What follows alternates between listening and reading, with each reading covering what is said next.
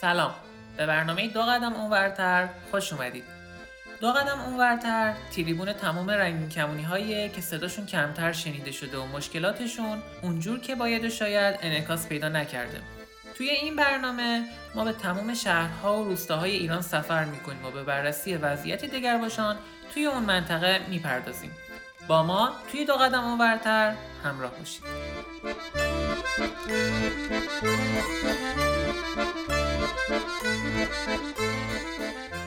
شما شنونده 40مین قسمت از برنامه دو قدم اونورتر هستید. در این قسمت شنونده ادامه صحبت‌های نیما، مرد پناهجوی همجنسگرا از کشور ترکیه خواهید بود.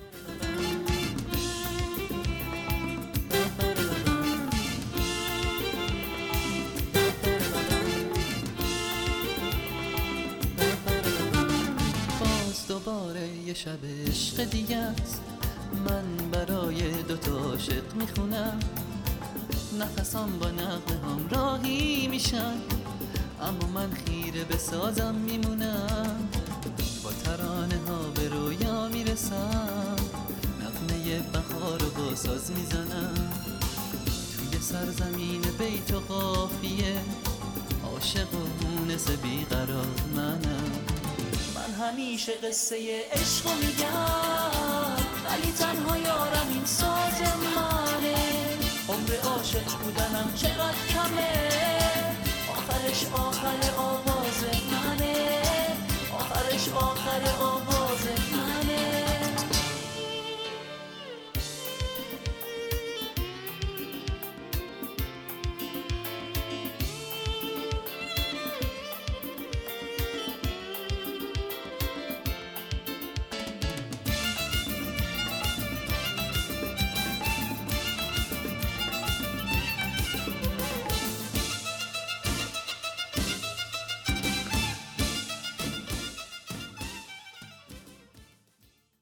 نیما جان، گفتی که 3 ساله که از ایران خارج شدی و در حال حاضر در کشور ترکیه زندگی میکنی. برای ما از وضعیت شهری که الان در اونجا حضور داری بگو. در مورد شهر کریکاله بخوام بگم، به طور خیلی عامیانه بگم، یه شهر نسبتاً کوچیک با مردمانی فوق‌العاده، یعنی با ذهن بسته و تقریبا توی 50 سال 100 سال پیش دارن با اون افکار دارن زندگی میکنن. یه شهر خیلی که به قول خودمون عامیانه بخوایم بگیم هنوز توی دوره نمیدونم بزن بهادری و نمیدونم تفنگ بزار و چاقو بزار جیبشون و اینا، این شهر سنتیه. یه همچین شهری ببینده بخوام بگم برای زندگی بچهای LGBT تو این شهر خوبیه، تا زمانی که کسی از شرایط شما خبر نداشته باشه و LGBT بودن شما به تبع مشکل ساز نخواهد بود. ببین من خودم دارم تو این شهر زندگی میکنم، کسی خبر از شرایط من نداره و من خیلی عادی دارم میرم و میام رفتار میکنم، ولی رفتار به شدت نجات پرستانه‌ای دارن نسبت به پناهجوها. توی محیط کاری خیلی تبعیضات قائل میشن.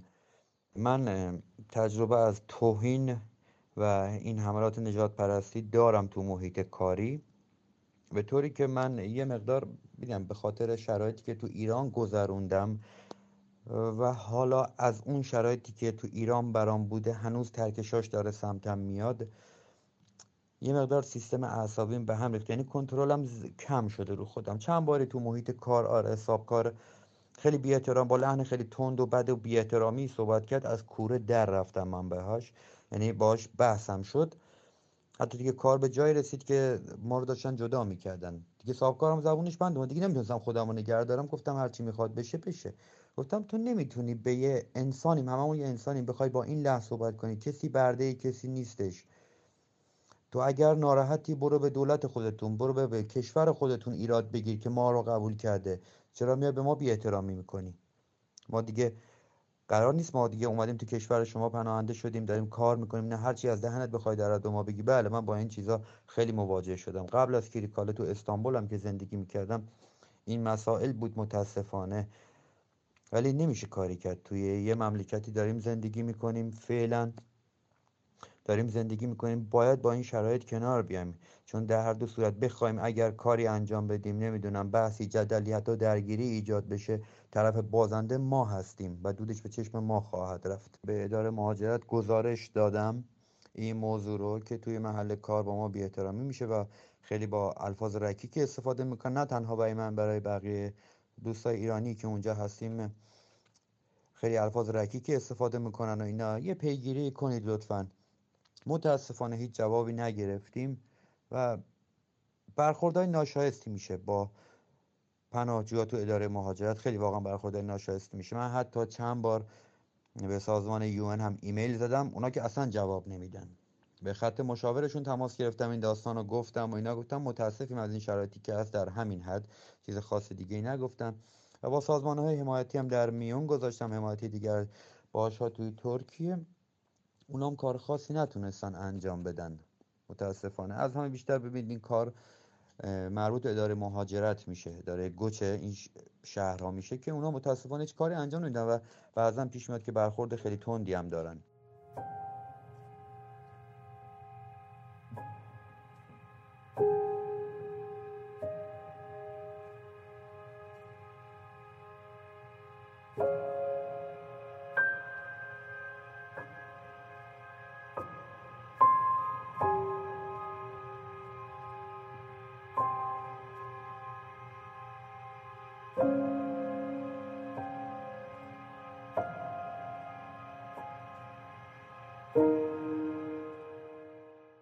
صحبت از کار شد در ترکیه. ما میدونیم که ترکیه الان وضعیت اقتصادی مناسبی نداره. میخوام بدونم که اگر الان یک نفر وارد ترکیه بشه و بخواد دنبال کار بگرده، میتونه به راحتی کار پیدا کنه؟ آیا اصلا شرایط اقتصادی اونجا این اجازه رو میده تا پناهجو بتونه یک کار با حقوقی که کفاف زندگی اونو میده پیدا کنه؟ ببینید، از شرایط کاری ترکیه بخوام براتون بگم، کار پیدا میشه، ولی متاسفانه بعضا پیش اومده که حقوق و صاحبکاران نمیدن یا خیلی کمتر از اون چیزی که به خودشون، یعنی به ترکا حقوق میدن، به پناهجوها میدن، یعنی به یاوانجی‌ها میدن. اگر هم نسبت به این داستان بخوای شکایت کنی، دستت به هیچ جایی بند نیست. یادش هم بخوای پیگیرشی، دولت تو رو جریمه میکنه به خاطر اینکه کار سیاه داشتی میکردی و اون صاحبکار هم یه جریمه میشه. یعنی از این نظر بخوام بگم واقعا اوضاع کاری خوبی نداره با این شرایط اقتصاد و گرونیه که تو ترکیه هستش.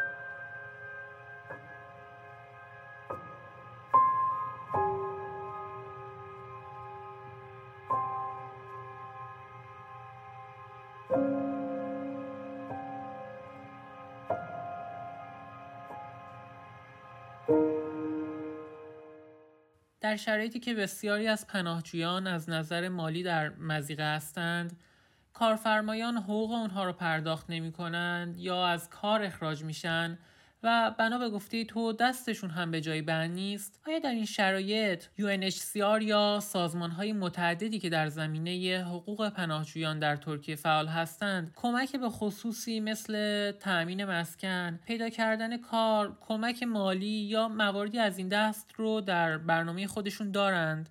ببینید، بخوام من به شخصه این داستان رو در موردش چیزی بگم، من خودم به شخصه فقط چند تا اسم شنیدم از سازمان‌های حمایتی که به پناهجوها و حالا بچه‌های دیگر باش کمک میکنن، ولی هیچ کمک مالی ازشون ندیدم یا نشنیدم. خیلی معدود شده، اونم تو یه سری از مواقعی که یک سری از دوستان یک سری بیماری‌های خاص داشتن، یه خیلی کمک ناچیزی بهشون شده از طرف ارگان‌های حمایتی، ولی چیز دیگه ای من ندیدم. ببینید، من درخواست کمکم ازشون بارها به کرات کردم ولی جواب رد شنیدم و پیگیر این قضیه هم شدم که چرا جواب رد دادم و کمک مالی به ما نکردن. گفتم کمک مالی به شما تعلق نمیگیره. یه چند باری اومدن واسه بازدید خونه و اینجور مسائل و اینا، باز هم کمک مالی بهمون تعلق نگرفت، در صورتی که من خیلی براشون مدارک و مستند بردم که واقعا تو شرایط بدی هستیم. شاید گفتن یه سری چیزا درست نباشه من، ولی میگم این چیزا رو بارها شد حتی برای چندین هفته حتی پول هزینه رفت و آمد، یعنی همون مینیبوسای تو شهریشون که دولموش میگن، تو جیب من و پارتنرم نبوده. حالا با پیگیری کردیم از طرف خانواده ها تونستیم یه کمک مالی دریافت کنیم و بتونیم زندگیمون رو بچرخونیم.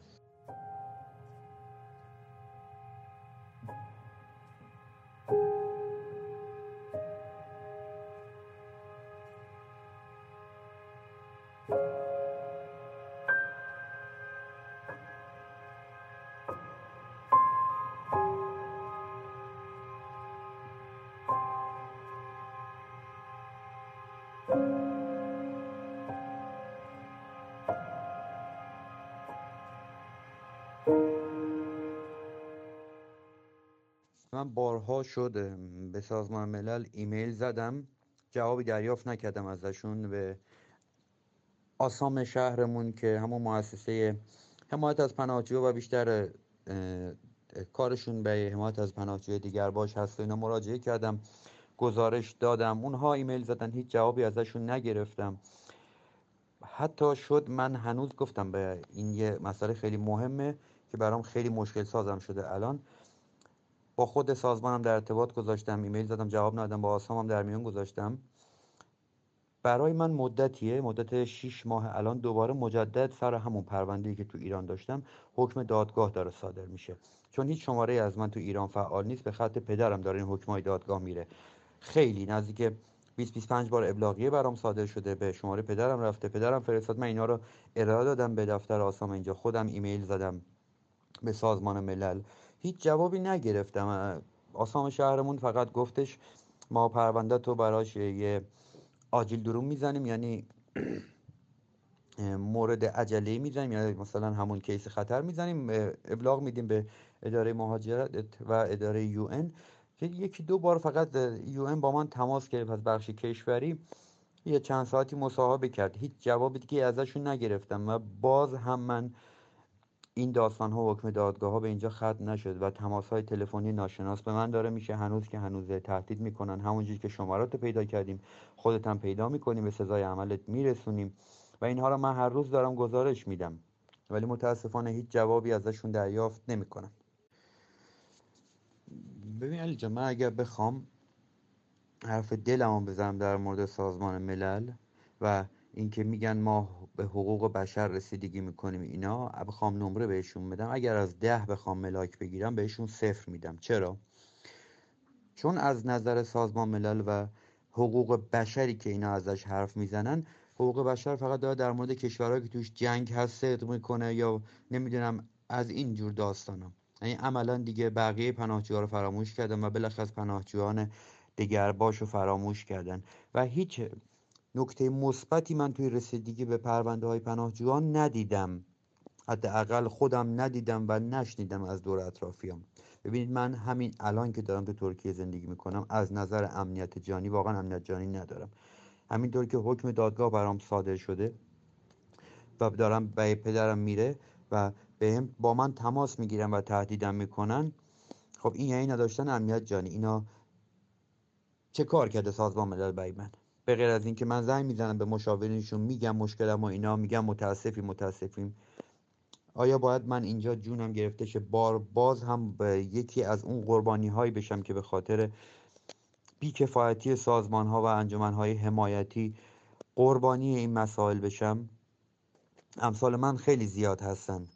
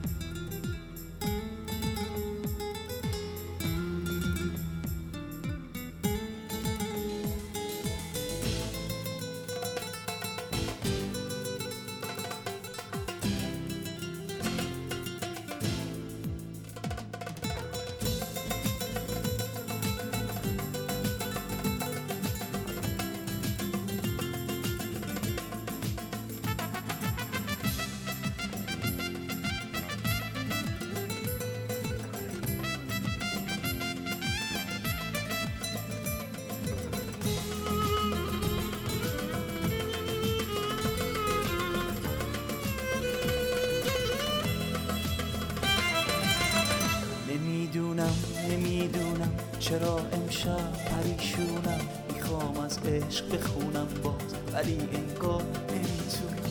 پر از حرفم پر از واژه ولی حرفام چه غمگینه. چی میتونه که برداره غما رو از روی سینه؟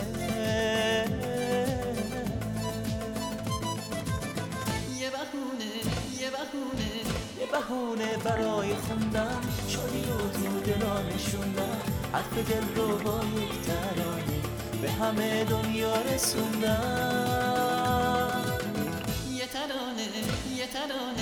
یه ترانه که دل نوازه، یه عالم حرفای تازه که میونه قلبای سنگی جاده ای از عشق بسازه.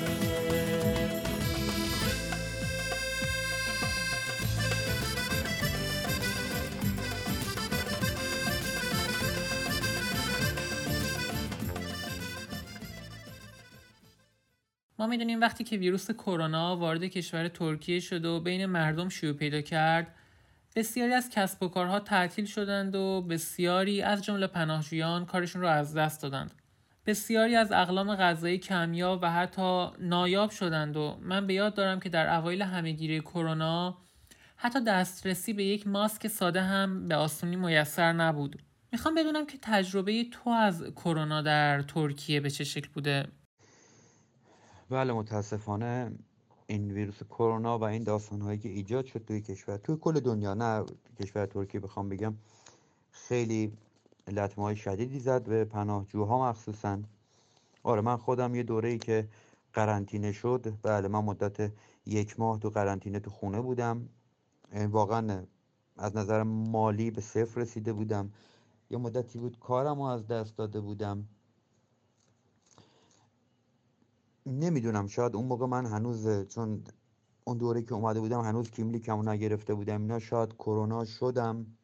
ولی چون کیملیک نگرفته بودم هنوز، اینا امکان بهره بری از هیچ گونه دارویی رو نداشتم و نمیتونستم به هیچ مرکز رسیدگی مراجعه کنم بخوام درمون کنم خودم و اینا.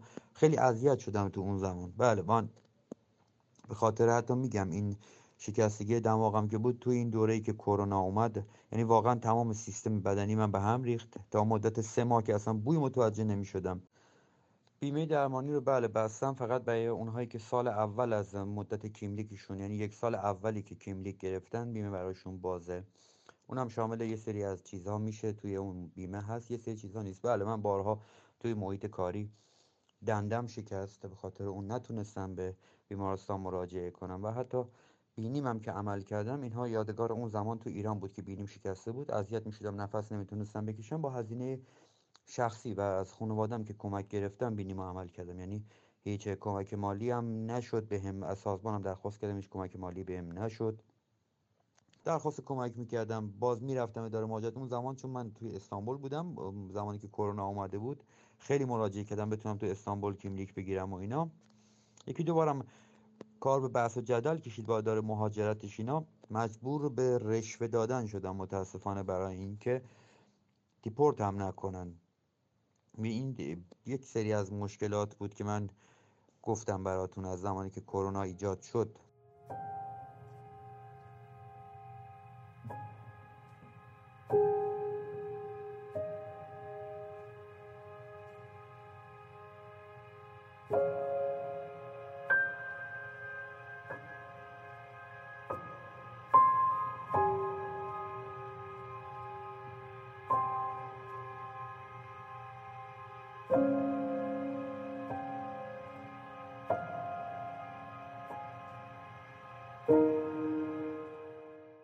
نیما، کم کم داریم به انتهای برنامه میرسیم.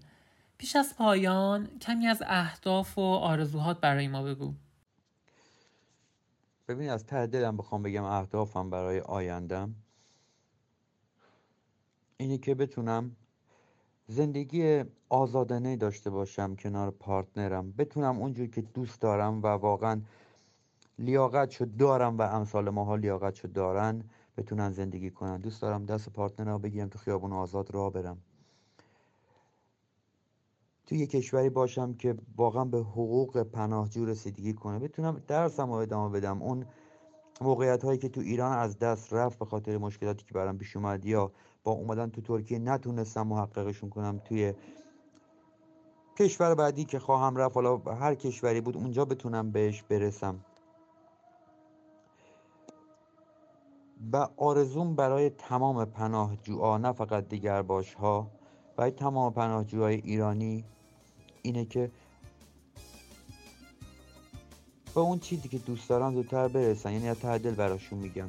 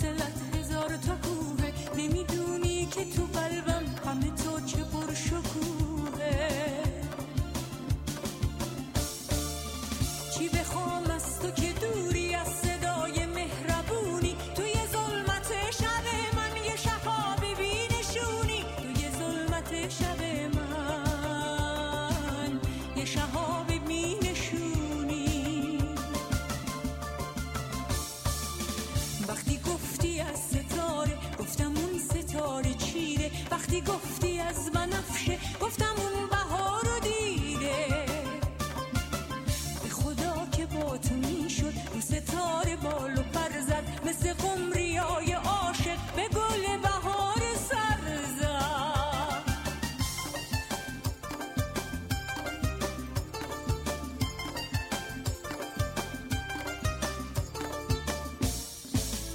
نفسامون و صدامون میشد عاشقونه واسمون سایه برگا میشد آشیونه باشه. چی بخوام از تو که با من بودی و منو ندیدی، هی تو رو صدا زدم من تو صدامون شنیدی. چی بخوام از تو که دوری از صدای مهربونی، توی ظلمت شب من یه شهاب بینشونی.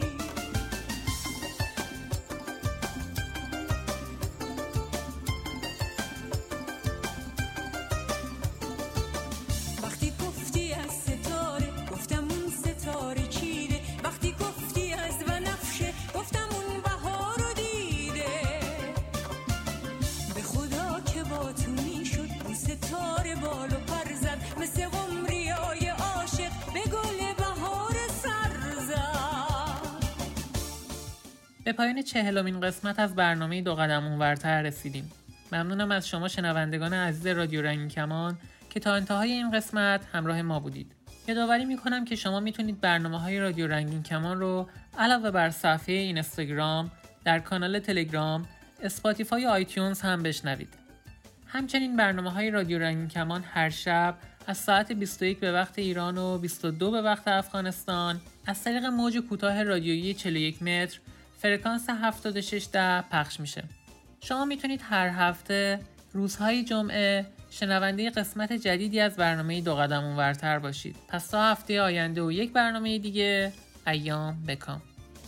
چی بخوام از تو که با من فاصلت هزار تا کوه، نمیدونی که تو قلبم غم تو چه پرشکوهه.